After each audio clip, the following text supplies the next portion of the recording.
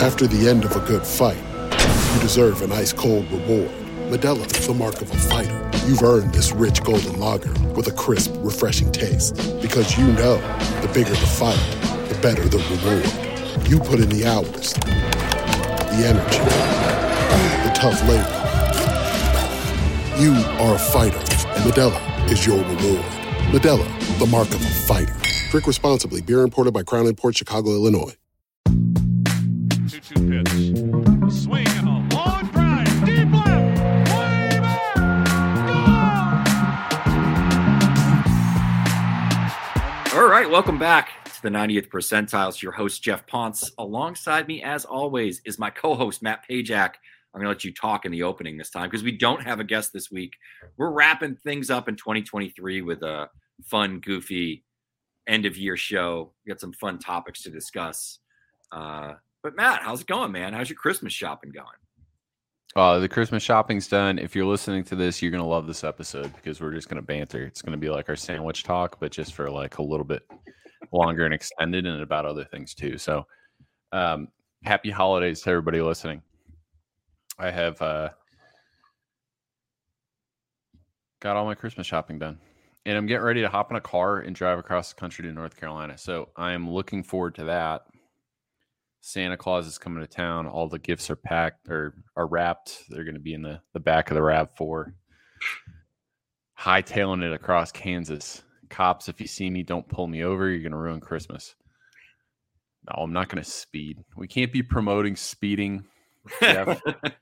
It's a kid You're show. out west, man. Your speed limits are fairly high. So you're probably going to do good until you hit like a certain point, right? I don't know where to this. I've never driven across country. So where do the speed limits start to drop a little bit? Because I can remember being in Arizona, man. There's like 75 mile per hour speed limits, and I'm like, all right, let's cook. Hey, Denver's mostly 70 on the highways. Yeah, it's mostly 55, 65 in Massachusetts. I'm not even sure about 65. Everyone drives 75, 80, but yeah, I remember the first time I saw a 70 outside of Massachusetts. I was like, whoa, the number gets bigger. Exactly. No, but before we hit record here, I was about to start ranting on something. And, you know, Jeff, I think at some point in your life, you were a collector of baseball cards. And I grew up collecting baseball cards. It kind of all went hand in hand. You played baseball, you watched baseball, you collected baseball cards, you played wiffle ball in the backyard with your friends. Like Sure. All of those things were just, you squished them together. And, you know, once a year, I'd go with my cousin and my grandma over to there's a church convention center, like behind the church. There's the center, community center, whatever, in the church, and they would do a card show. And I just had so many fond memories of, you know, going in there, ripping through boxes of, you know, $1 cards, whatever, and trying to find what. So I collected cards growing up. All right. I got a lot of fond memories of that. You and I talked about this a couple weeks ago, the price of Bowman Chrome and just the price of the hobby in general. And let me tell you, yesterday, just out of curiosity, I hopped on YouTube and I watched someone rip through a case of Bowman Chrome HGA or HTA, whatever it is. Basically what it is, it's the new Bowman Chrome. Well, not Bowman Chrome. It's Bowman Draft. The new Bowman Draft came out. It was an 8-box case, so it was like a $3,600 case. No, 6-box case. $3,600, $600 a box. And each box only had 3 cards in it, 3 autographs. So there were no inserts, no filler cards, nothing. You were paying for 3 cards. And Jeff, when I tell you that this dude opened up $3,600 worth of this product and didn't hit a single card that is going to be worth right now $100 or more, and in the future maybe $50 or more, Jeff, it's a scam. I mean, I don't know any other way to tell you. They seeded Tom Brady into the product, and it drove the price of boxes and cases up, and that's what everyone's chasing. And it's completely driven out the common man who wants to collect, you know, this draft class. Yeah, and I think we talked about this, obviously, and I fall into the common man in this particular scenario, dating back to probably 2017, 2018, I had bought a box of Bowman Chrome as early as I knew it existed. And I think like once my oldest son hit like 5, 6 years old, I started buying cards, and I was writing about baseball at that point. Cards were much more accessible. You could go into Target and get Bowman boxes and whatever, and you'd walk in like on a Friday morning. I can remember like walking in before work, having to grab a couple things for lunch or something and being like, oh, hey, look at this. Yeah, all right. I'll buy a box of these, or, a blaster for, 15, $20. I'd buy a couple of them and we'd open them up, and I got, Acuna rookies and all that sort of stuff.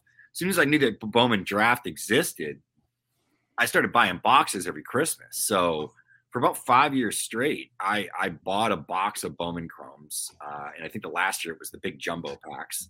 And so we'd sit here, and I would, the kids would have their toys right at the end of Christmas. Last box I'd open, I knew what it was. It was a gift to myself. I'd open it up. We'd go through the cards. I put it in the book, got a ton of awesome stuff over the years, had some decent hits, nothing crazy. But for me, I did it because it was a nice, like, walk down memory lane with the kids of a lot of players we had seen on the Cape. And like, they may not necessarily remember them, but there's certain guys, like if I get a box in a couple of years, my 8-year-old will be, 10 at the time. He's going to remember Travis Bazzana, he's going to remember some of these guys. He's more into it than my older son was. I can't justify going out and spending $450 for a box. It used to be $150, $200. We talked about this, $250 maybe. I remember the last year I bought it, it was maybe $300. And it was like, that was my breaking point. It was like, all right, like, I don't buy much for myself all year long. This is one thing. And I know that maybe I'll hit a card and be able to sell it. And I don't think I bought it in the last 2 years, and I won't buy it this year. I might buy a couple of packs or something like that just to have a few and see what I hit on. But it's so expensive that I haven't bought a lot of cards. Most of the stuff that I buy now is just like my youngest son's personal collection, or I bought, like, during the pandemic in 2021, I bought a lot of older stuff that I had always wanted when I was a kid, like all Bo Jackson's rookie cards, all the Jose Canseco's, all Nolan Ryan's. I have every Nolan Ryan card except for his first 3 years with the Mets that are just priced out of my range. I can't afford a rookie card, and the other ones are kind of like $300, $400, and it's like, it's not really what I'm looking for. So, I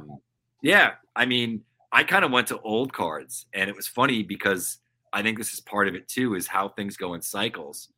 Some of those Canseco's, those Jacksons, Roger Clemens rookie cards, some of that stuff, they were all like $100 when I was a kid. Like, that was something you looked at in the case and were like, that's more money than I can spend.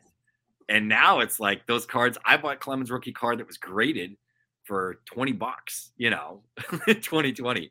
All those Canseco cards are cheap as hell. The Bo Jackson cards are super cheap, and it was like the rejection to like all that wax era, which is honestly the stuff that I probably like the most. Like, the 70s cards to me are the best cards they're ever made.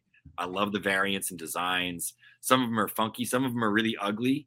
But it's unique, and it's like every set is very unique in how it's laid out. And I think that's, I feel like I gravitate toward now, which is why, like, I'll buy the MILB heritage boxes every couple of years, and that's kind of replaced my Bowman draft. I do think that that's the hole in the hobby right now, is like the Hall of Fame player that like people aren't thinking about. And it's because there's only so much money to go around. And when they've mass produced hundreds of thousands of Corbin Carroll rookie autographs, because it's like every week a new product comes out that has a Corbin Carroll image variation, this, that, whatever, stamp of the rookie card. They're still like Adley Rutschman had hundreds of thousands of rookie autograph cards this year. And he had some last year. It's just like there's such an oversaturation of those top players, and it's still impossible to get into any of those cards because people pull them and then they list them on eBay for thousands of dollars. But Jeff, I want to throw this out there, and then we'll move on to other topics, right? Two of my buddies, Joe Domingo, Ryan Callen, a couple of Bryant Bulldogs back in the Northeast. They're big time collectors. All right. Callen is a huge Braves fan. So that's all he collects is Braves. And he is very, well, it's Braves, Bo Bichette, and Vlad Guerrero Jr., but he is very stubborn in that he's not in this hobby to like flip cards or whatever. He's literally just in this hobby to collect players and Braves that he likes. And that's it. Okay. So Topps Museum collection is like 4 mini boxes. It's like a $450 box. Okay. And he bought this card on eBay for $430. Okay, so this is about the price of a box. Okay, and this is just an absolute banger of a card. Okay, it's a Chipper Jones, Ronald Acuna book card, autoed, numbered to 10, both jumbo 3-colored game used patches. Those are game used. It's not like the other nonsense that they're putting into cards where it's like event worn or in some cases whatever is going on in the hobby these days. Those are 2 large 3-color game used patches. Chipper Jones, a Hall of Famer, Ronald Acuna, the MVP this year, numbered to 10. And he bought it on eBay. In the eBay seller, after fees and taxes and whatever else, is losing money on the box they pulled that out of.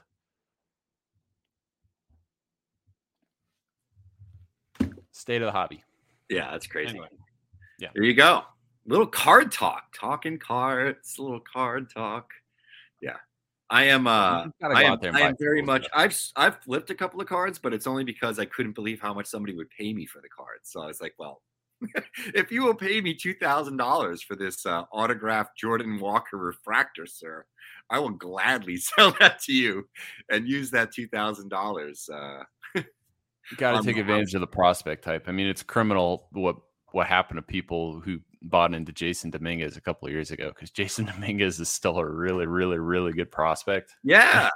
He's got a chance to be a really good big leaguer, but he'll never be worth what he was worth in that moment when they called him the Martian. And he could be Acuna this year, and I'm not sure that fully meets the expectations, because he'd have to do it for like 6 years. He would have to be the greatest player of all time. That was the expectation based upon the prices that were on those cards. It's insane. Yeah, it's blown up. I think it goes in cycles. It was the same way at a certain point in the early 90s, and then it dissipated, and you were able to buy boxes for nothing. Like, I can remember in college, I was shocked at the price of an Upper Deck basketball box. It was 2003 after the draft, or 2004. I went and I bought the LeBron. It was a senior in college. I went and bought the LeBron James box, and it was like there were a bunch of inserts because he was a spokesperson for Upper Deck. And, I got some rookie cards. I got Dwayne Wade rookie card, Chris Bosh, everybody was in that direction, Melo. So yeah, I mean, it was worth it for me, but the prices weren't any different than they had been like 10 years earlier. Buying at the same store I would go to with my grandma, my Vavo would buy me 10 packs of cards a week. She would go to this little convenience store, like 5-6 miles from her house, that had a huge selection. And she would just ask the guy what the hot stuff was, and she would just fill up on it. And I had so many hockey cards, basketball, baseball, football stuff. That would be my Sunday. She'd come over. We'd have Sunday dinner. We'd watch football. I'd be after like a hockey game or something. I'd open up cards. We'd eat. I look through my cards. So that was my connection with it. But anyway.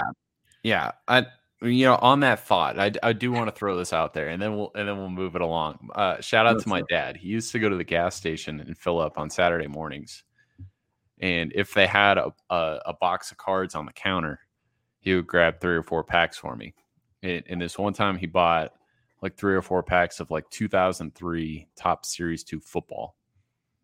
And there was a beautiful Steve Smith Carolina Panthers on card autograph in there.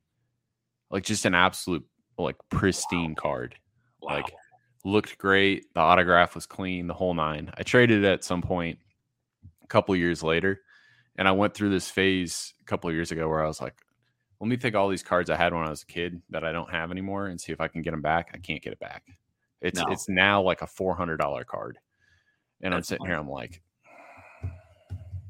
yeah, I have cards at my parents' house that someday I'm going to find. Like I have a Shaquille O'Neal Upper Deck rookie card. It was an awesome card. We opened up the pack, and it was one of these where you got like a card that you had to fill out and then mail in, and then they would mail you back the rookie card. So I pulled one of those in front of the corner store. It was called Mackmore at the end of my road. We rode our bikes down there. We played pinball. We'd buy cards and like eat candy outside and like open up the packs like right outside on the curb, like look through them. And I got that and was like, I remember like I like packed it in and like booked it home and like was like, Mom, it was like the summer was like, Mom, we got to mail this in now. It was like the whole focus of my day. And I have it like in a screw plastic somewhere. I don't know where it is. That card is with a Kuzi rookie card. This is crazy. And then a Tom Brady rookie card. It was like a Score Football Brady rookie. Because they didn't make it in 2001, so it was in the next year's set, because obviously he wasn't even on the radar when they printed the 2001 set. So I had that one, and then like the crazy thing with that Kuzi rookie is I was cleaning up my grandmother's basement when I was 12, and I was cleaning through this box, and I opened up this book, and I found the entire 1957 Topps basketball set. Topps didn't make another basketball set until 1969. So this was like Kuzi, Heinsohn, Russell. I had 2 Bill Russell rookie cards. I sold one of them during the pandemic for a few $1,000s. I had 2 and was like, why don't I just sell one of these? It's like, because it was blowing up. Ungraded. They were kind of in rough shape, but like it was such a rare set that like I could send it to you after this. Like I have everybody from that set. Bob Pettit was another Hall of Famer that was in that. And the teams are wild. The Syracuse Nationals, the Kansas City Royals are a team. The Lakers were still in Minneapolis. Philadelphia Warriors. So it's like a year or two after the shot clock. So like it's early modern basketball. It's the coolest set. I found that, and I found a Gale Sayers rookie card that had a hole in it. Which if that card was even like a 3, that thing is probably worth. I'd have to. Yeah, but Jeff, doesn't that just say it all about what the hobby used to be? Like, my father was like, dude, I had Mickey Mantle cards that I put on like the spokes of my bike because I wanted to have Mickey Mantle be my bike spokes because I thought it was so cool. It was like Mickey and I was Mantle, doing that with first edition Pikachus back in the early 2000s. So I could feel that pain. Yeah, it's very it's all very funny. But all right, hey, we're talking a little bit about end of year stuff. We got some superlatives here. Hey, it's a holiday season. We're talking tradition. The hobby is tradition for a lot of people. If you're listening to this and you want to send us pictures of your favorite cards from your youth, or whatever that is on Twitter, definitely hit us up. Yeah, drop us a line. Let us know. Jeff, worst baseball trends 2023. There's quite a bit.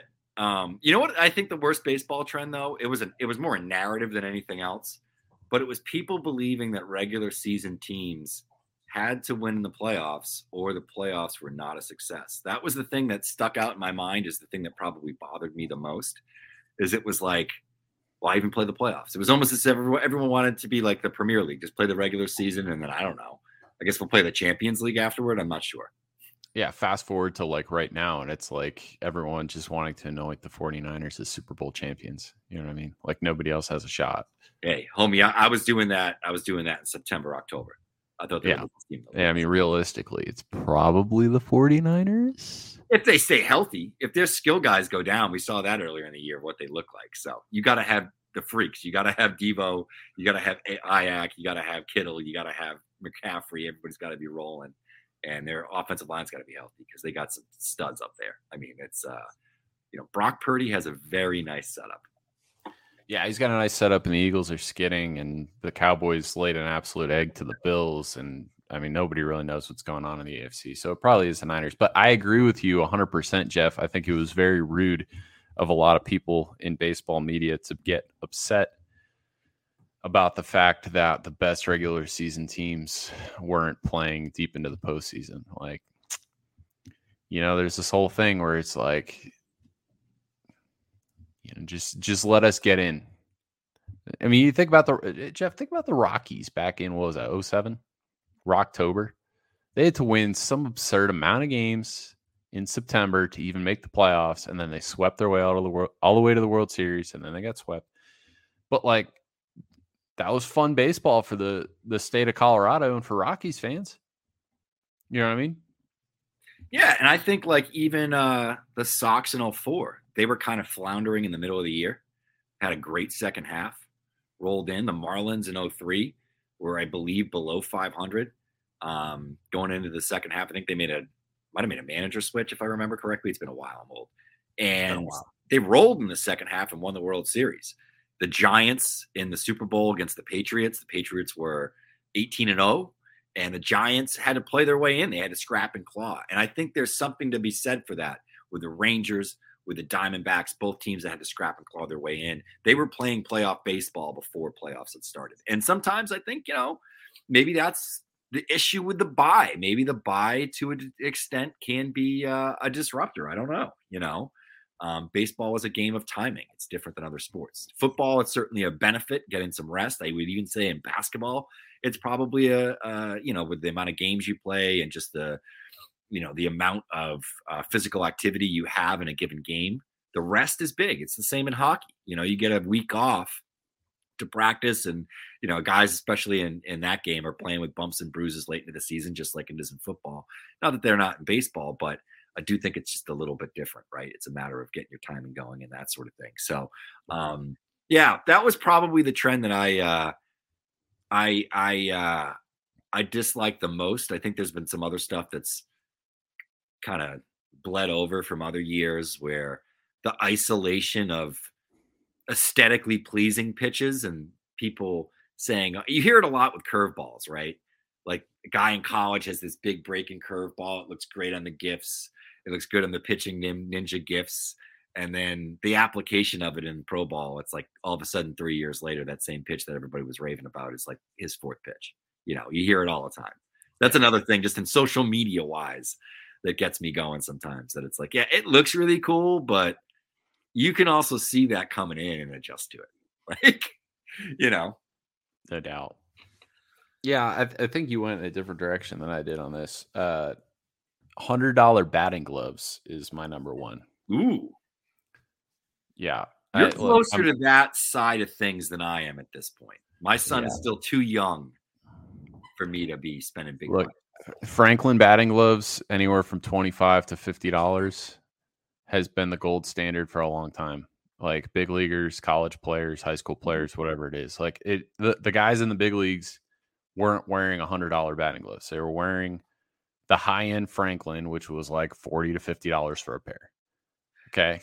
Like there was nothing wrong with that. And then I appreciate high quality things. Okay. I always appreciated my Rawlings Heart of the Hide glove. The Pro Preferred, I know, is an even better type of leather. There was something about like having a high quality glove on my hand, but now we're in this world where we've normalized $100 to $125 pairs of batting gloves. And they're made out of, the finest leather, this, that, whatever. And I think it feeds into every conversation we've had this year involving the exposure funnel and just pricing people out of the game. Because that's what's cool. If you're not wearing that particular batting glove, then you're not on trend. And if you're not on trend, then you're not cool. So $100 batting gloves gets a big thumbs down for me. And then an honorable mention here is the trend of committing to LSU. Signing with the Dodgers. The batting gloves thing is interesting. My father would not buy me batting gloves when I was playing. I had to actually buy my own batting gloves. He was like, you should just swing without batting gloves and toughen up your hands. I still probably have scars from the blisters I have from playing baseball, just right here. Batting gloves were not a necessity for me either. Guys, it was considered a bit of a luxury. There were not a lot of guys that I played Little League with that were wearing batting gloves. It became much more common once I got to Babe Ruth. Where I played, we were sharing helmets, we were sharing bats. We did. We short helmets, bats, pretty much.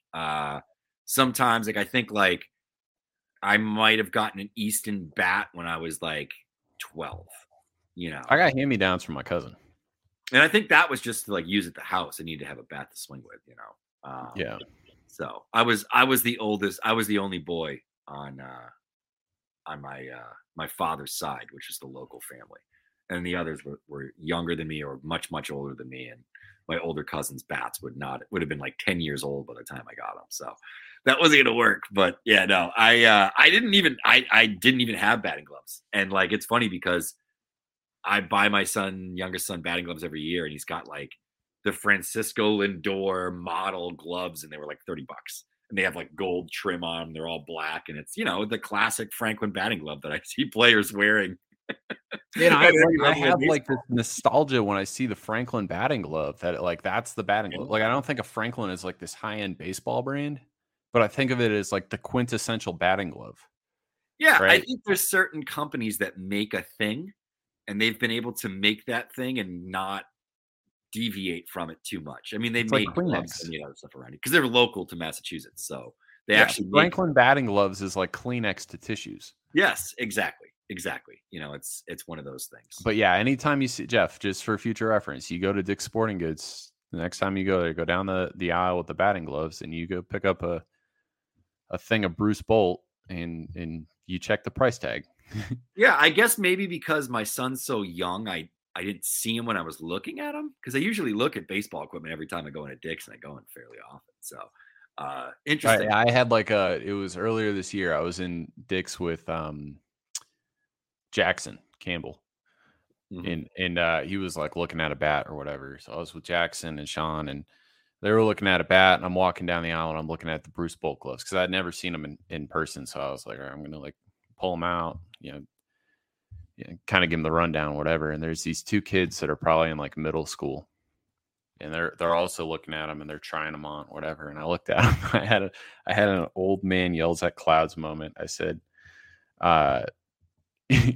you shouldn't be paying more than $40 for batting gloves until you're playing in the big leagues. I walked away.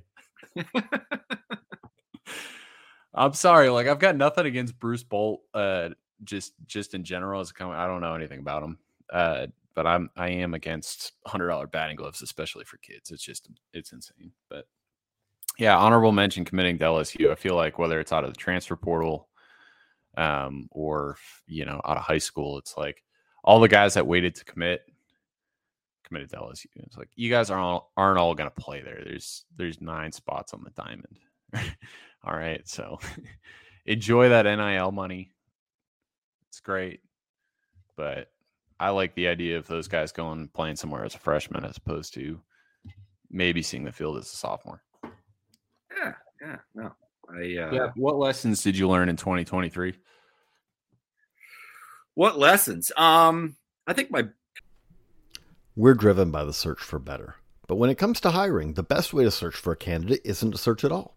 Don't search, match with Indeed. If you need to hire, you need Indeed. Indeed is your matching and hiring platform with over 350 million global monthly visitors, according to Indeed data, and a matching engine that helps you find quality candidates fast. Ditch the busy work. Use Indeed for scheduling, screening, and messaging so you can connect with candidates faster. And Indeed doesn't just help you hire faster. 93% of employers agree Indeed delivers the highest quality matches compared to other job sites, according to a recent Indeed survey. What I love about using Indeed is how it does a lot of that organizational work for me. I can sort through candidates. I can respond to them. I can schedule interviews all through Indeed. Leveraging over 140 million qualifications and preferences every day, Indeed's matching engine is constantly learning from your preferences. So the more you use Indeed, the better it gets. Join more than 3.5 million businesses, including Baseball America, that use Indeed to hire great talent fast. And listeners of the show will get a $75 sponsored job credit to get your jobs more visibility at Indeed.com/BaseballAmerica. Just go to Indeed.com/BaseballAmerica right now and support our show by saying that you heard about Indeed on this podcast. That's Indeed.com/BaseballAmerica. Terms and conditions apply. Need to hire? You need Indeed. There's a lot. I think one of them is to not ignore body types with pitchers. I got in this phase for a few years where I really liked like the Jack Leiter types, these shorter 6-foot right-handers that had, outlier approach and plane on their fastball, like vertical approach angle, because they're so small and they can have more vertical arm slots. those guys don't hold up to the rigors of starting pitching. And it's been proven time and time again. There's certainly outliers. But I think it's something that I'm more cognizant of than I had been previously. And that might be a little bit of an old school type of philosophy, a more standard way to look at it. But now I kind of try to look for somebody that has that size and can marry those traits and do unique things and have that physicality that's needed in order to be successful. And I think some of that has been tied into our conversations about more often about position players, but just that size matters, and size matters in terms of context of athleticism to that particular size and how that applies to certain skills and even projection on a baseball field. So I think that was my biggest lesson. There's other things I've learned too, of course, but that was one. Yeah, I've got a nice little collection of 4 or 5, and they're not baseball related. All right, I thought about this for about 5 to 10 minutes, and I was like, I didn't learn any lessons in 2023. And I got up, I walked away, I came back, I'm like, I learned a ton of lessons in 2023. So first and foremost, if you freeze a lasagna, noodle integrity is lost when frozen. Okay, so if you're freezing pasta in any capacity, it's not as good as if it's fresh. I mean, that should be a no-brainer, but you lose the noodle integrity. Okay, so if you make you go through the effort of making a nice lasagna, just eat it fresh. Okay, it's not to say that it's bad. It's just it's a texture thing. Don't book Orange County for a Monday because Ipono's closed. Shout out to Ipono. Got the Ipono hat on today. Hawaiian street food, Costa Mesa, California. They're closed on Mondays. Immaculate Eats. You don't want to be in Orange County on a Monday because if you're hungry, you can't go to Ipono. So we make sure that we book for Thursday and Fridays now. Anyway, this is another food take here. This is local to Denver. There's a spot called Carrera's, and they do the best California burritos. In fact, I had one yesterday because I'm heading out of town, and I wanted to close my Denver food year on a high note. No late lunches at Carrera's. They are closed 2 to 4 every day. So they're open from 11 to 2 and then from 4 to whenever. But if you roll in there at 2:05, which for a lot of people is a pretty common time for a late lunch, you're shit out of luck every single day. No burrito for you. Okay. So plan accordingly. All right. On the subject of planning accordingly, don't F around with toll roads. They're expensive. Okay.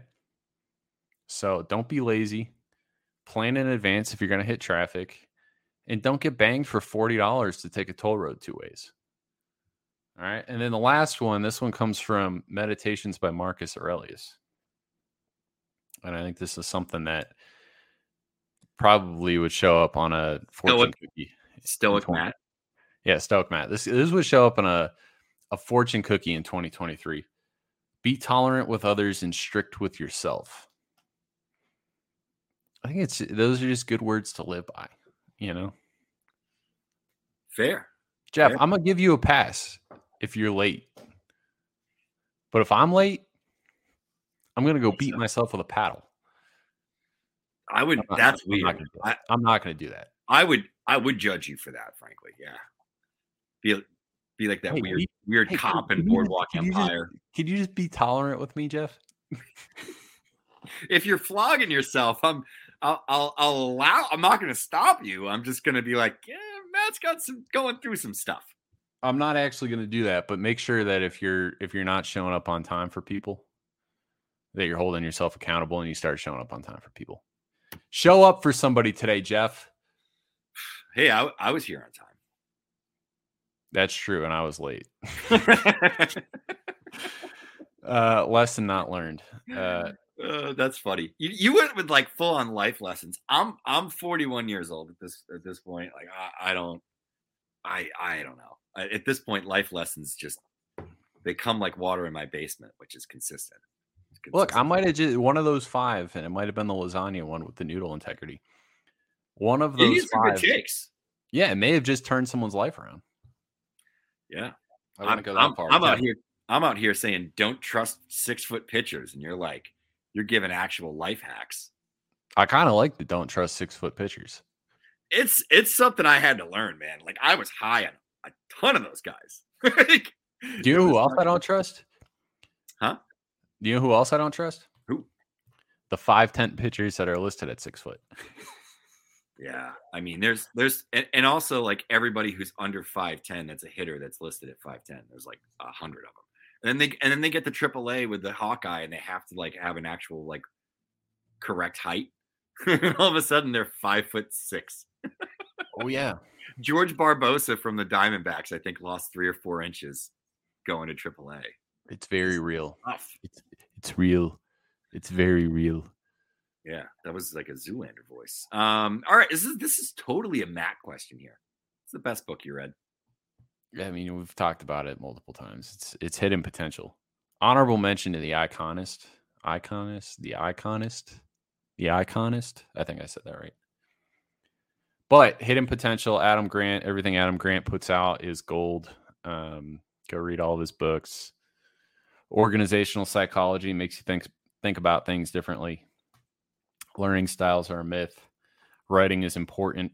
The importance of doing things, making mistakes, all the things. I guess if you're of the mindset that there's a better way to do things or there's a way to continue to get better as you get older, Adam Grant is the guy to read. Hidden Potential. Go pick it up. Just came out about a month and a half ago. Jeff, what do you got?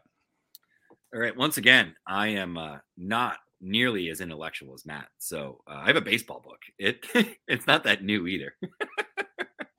It's from a writer named John Feinstein. He's written quite a few books. He wrote a PGA Tour book called A Good Walk Spoiled that I think was pretty popular. He also wrote the NCAA basketball book, A Season on the Brink, that I think was turned into a movie. Where Nobody Knows Your Name, Life in the Minor Leagues of Baseball. And he follows a variety of players, managers, umpires. Charlie Montoya was the manager he followed. He was with Durham. Scott Pasednik, speedy little guy that was a pretty good player when the White Sox won the World Series last time. Follows all these guys, different stories, just kind of gives you insight into the day-to-day things they're dealing with, and just the chase for all these guys and how it's very different, the expectations, the opportunities that are afforded. I think that there is some undertones of the exposure funnel that are kind of in this, though it's never directly discussed, of course, because it was written over 10 years ago. But a really interesting book that kind of goes through just some different perspectives from a player perspective in the minors. And I feel like something I struggle with at times is getting too caught up in what I see or know, or making it too complex. And I think this kind of just got it back to the human element and thinking about some of those things. So just good stories. I like stories. So yeah, if you're into baseball books, I think it's a good one. And not one I've heard a ton of people talk about, but I do think it's a worthwhile read. Yeah, I'm going to have to look that one up. And I still got to read A Good Walk Spoiled because I feel like I've been hearing about that one for years. Yeah, he's a really good baseball, just a sports writer. And I think that that's another thing too, is I try to read people who are from a job improvement training standpoint. I try to read people who I respect, who I think do things that I don't necessarily do well, like tell stories. I can write a scouting report and I can communicate certain ideas, but the idea of writing a big, long story and, keeping people involved and interested is something that I don't think I've mastered yet. So yeah, that's the one for me. All right. We've gotten to that time in the show where we talk about sandwiches. Yeah, we should. It's 36 minutes in. Somehow this flew by. 36 minutes in. If you're still with us, it's time for the main event. It's the payoff. Jeff, you had a creative little exercise for us here, and I'm very much looking forward to this. So let's do it. So we are going to pick a sandwich to represent each of these 5 players that I have listed. I picked a variety of body types on purpose. Number one, first name that comes to mind. First name we're gonna apply a sandwich to is the NL MVP. One of the most impressive offensive seasons that we've seen, Ronald Acuna Jr. Matt, you went first up on this one? Yeah, Ronald Acuna Jr. is a fat sandwich. And if you're not familiar with a fat sandwich, it's got mozzarella sticks and chicken tenders and French fries and onion rings and all that piled all into the sandwich. It's got everything. Yeah, it's delicious, but it's bad for you. And Acuna has a little bit of that. He's an MVP, but like sometimes he dogs it. So like if I'm a parent, I don't want my kid eating fat sandwiches, but if I'm a kid, I want as many fat sandwiches as I can get my hands on. Yeah. And that's Acuna. He's a little bit like candy. You know he's not necessarily good for you in terms of, certain ways he goes about his business. But you can't get enough. Ronald Acuna Jr., fat sandwich. Jeff, what do you got? I'm going to go with the Nashville hot chicken sandwich on Ronald Acuna. And here's why. I think there's some substance, good piece of chicken. If you get a good one, good piece of chicken, it's an enjoyable experience. But it's got some spice. It has some spice. And that spice might turn some people off. And I think that's what it is with Acuna. I think there is some spice that turns some people off. But it's a delicious sandwich. It's hearty. It's going to fill you up. And it's trending right now. You see the Nashville hot chicken sandwich on menus at all these bar places in your local town, everywhere. And Acuna right now is trending. So I have a hot Nashville chicken sandwich for Ronald Acuna. Yeah, I'm with you. It's not bad. I like them both. I see the Nashville hot chicken sandwich everywhere. It's everywhere. You see an Acuna everywhere right now. I just got Baseball HQ's annual forecaster in the mail yesterday. Shout out to Chris Blessing and Ray Murphy and all the guys over there at HQ. Brent Hershey, of course, one of my favorite people in the industry. And they got Acuna on the cover. So there you go. It's hot. Acuna's hot right now. Next one I'm going to throw out here, Jose Altuve. We had to throw in Jose Altuve. He's small, but he packs a punch. Matt, what do you got? Jeff, Jose Altuve is a macaron. Like a cookie? It's a sandwich. It's a sandwich cookie. It's a sandwich cookie. He's a macaron. Oh, yeah, the French ones. We make macaroons here, but the Italian ones with the coconut side. Yeah, the French ones. Yeah, they're the ones that are like they're soft, they're chewy, but like if you wait too long to eat them, then they get a little bit like cracked, like they get cracked. Right, and that's Altuve is a little fragile sometimes recently. Yeah, I'm gonna go with the White Castle jalapeno slider, and I'll tell you why. People are suspect about what the meat is made of at White Castle, and they're suspect as to whether Jose Altuve is legitimate or not. It's got a little bit of spice in there, He packs a punch. I could watch Jose Altuve play all day. I could also, while my wife is. This is a true story. When she went to her bachelorette party in Atlantic City, I sat with her brother at her mother's apartment, and I drank a case of beer and ate a case of White Castles. I got hammered and ate a ton of White Castle, and my stomach was trash for 2 days. I believe that. That's testing your willpower.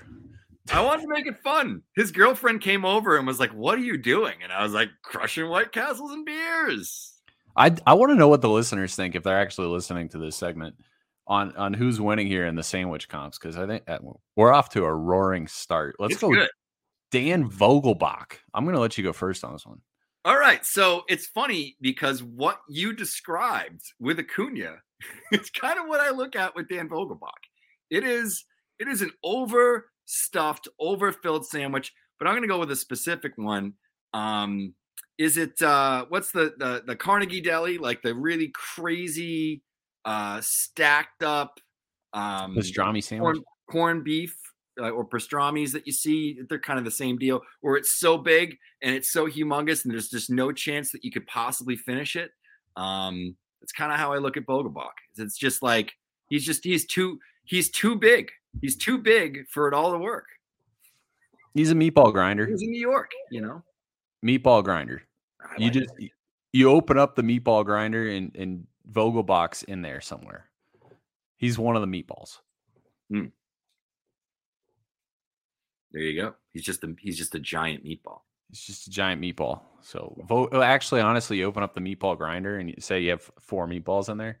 It's like Dan Vogelbach, Alejandro Kirk, Kyle Schwarber. They're all just sitting in there smiling at you. Creed Williams is rolling his way into that sandwich as well. Exactly. Aaron Judge. Oof. I want you to take Aaron Judge first because you have a very impassioned take on Aaron Judge. I don't do well aesthetically with pinstripes. Okay. I understand that Aaron Judge is a really good baseball player. I like Aaron Judge. I don't dislike Aaron Judge. I don't love Aaron Judge. I like Aaron Judge. He's fine. I like a wet Italian beef. Okay, so you take an Italian sandwich, you dip it in the au jus. It's a really, really good sandwich. A lot of people like Aaron Judge. A lot of people like the wet Italian beef. Aaron Judge and pinstripes, aesthetically, it just doesn't do it for my eyes. Maybe it's because I was, born and raised in Massachusetts. A wet Italian beef isn't a very aesthetic sandwich. You don't look at a wet Italian beef and say like, ooh, that looks really good. But when you eat it, you're like, this is really good. Aaron Judge is one big fat wet Italian beef. And I love Italian beef. You're a son of a gun. Wait, I wasn't saying anything bad about the wet Italian beef. I was just saying that it doesn't present well. Like pinstripes. I understand. He kind of reminds me of a chicken cutlet sandwich that I used to get. I was trying to find the specific name. Oh, the chicken de Parma at LaCasha's Deli in either Medford, Massachusetts, or in Burlington, Massachusetts. It's an excellent one if you're in that area. It's one of my favorite delis in the state of Massachusetts. An incredible bakery as well. They make their fresh bread, their cookies and cupcakes and all that sort of stuff. Yeah, that was one where you had to run 5 miles if you're going to eat that because you're gonna hammer it. It's the chicken de Parma, and it is a homemade chicken cutlet with prosciutto, roasted red peppers, fresh mozzarella, basil, olive oil, all served in a sub roll. It is a humongous sub. It's big, and it's a lot of calories, but you can't help but finish that sucker because it's so good that I would put that sandwich on par with anybody. But it's unusual because it's kind of a combination of a few different sandwiches. And it's a lot of stuff in that sandwich. And I try to stay true to the Italian sandwich for the Yankees. I went with the Jewish deli for the Mets. I'm trying to keep things regional with the teams and their fan bases and the types of sandwiches that you might find around those parks in those areas of the city. So that being said, that's where I'm coming from on Aaron Judge. I like Aaron Judge. I'm a big fan. I don't mind pinstripes. They're thinning. I care about that. It sounds like a great sandwich. It's an incredible sandwich. I would order that sandwich. Oh, it's a great one. It's one of my favorite sandwiches.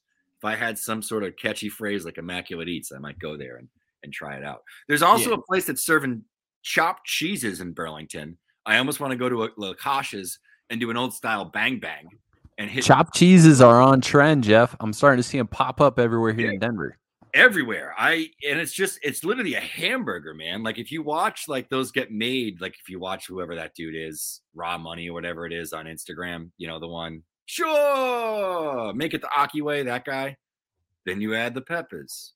Can't forget the drink, the bev. Never, never, never. No. It's just a hamburger, dude. He just chops up a hamburger and cooks some peppers. I made one at home and was like, I'd rather have a steak and cheese. Jeff, I'm not the one. I'm not the kind of guy to call cultural appropriation, but cultural appropriation on the chopped cheese being a trend right now. You think so? That belongs in bodegas in New York City and nowhere else. There you go. All right, the final one. This is going to be tricky. Chris Sale. What kind of sandwich is Chris Sale? This one wasn't tricky for me, and this might not make sense to anybody listening, and it might not make sense to you, Jeff. But the first thing that popped into my head when I tried to associate Chris Sale with a sandwich was the number 6, the veggie at Jimmy John's. I don't know. Maybe it's because he looks like a carrot stick or like a stick of celery. You know, like that's what I think of. So I just think of a vegetable, and then I'm just like the veggie. And I remember it was during Lent, back when I was working at USA Baseball, and Mark Dvorak, who I was working for at the time, called in Jimmy John's sandwiches because we were working late on a Friday, and I couldn't have meat. So like, I was like, "Yeah, give me the veggie." I took 2 bites. I don't care how hungry I was. I could not eat that thing. Should have gone with a tuna.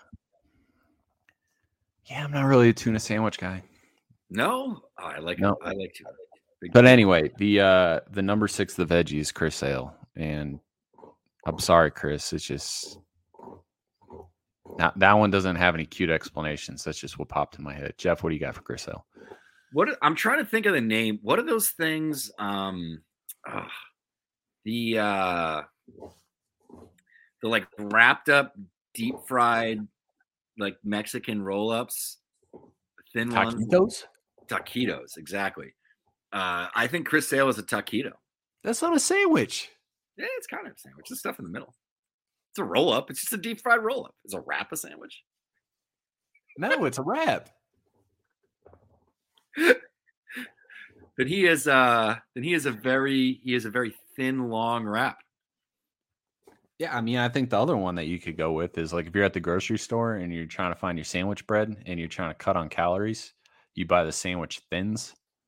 Oh, the sandwich thins. He's like a homemade deli sandwich on like a whole grain sandwich thin. Yeah.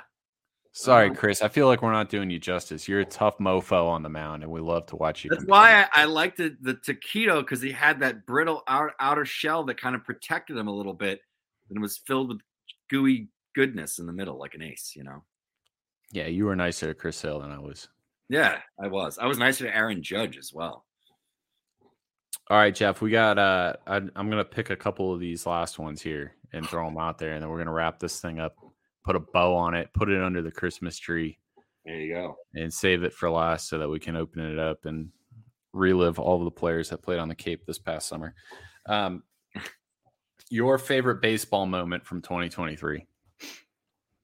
Oh, man. I did not think about this one at all. He laughs. It's his prompt. Yeah, right. It was my question that I wrote. I just never thought about it again. Man.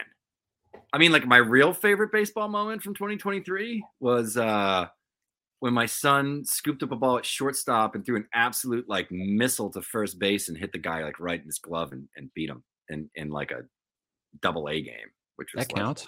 That counts. Yeah.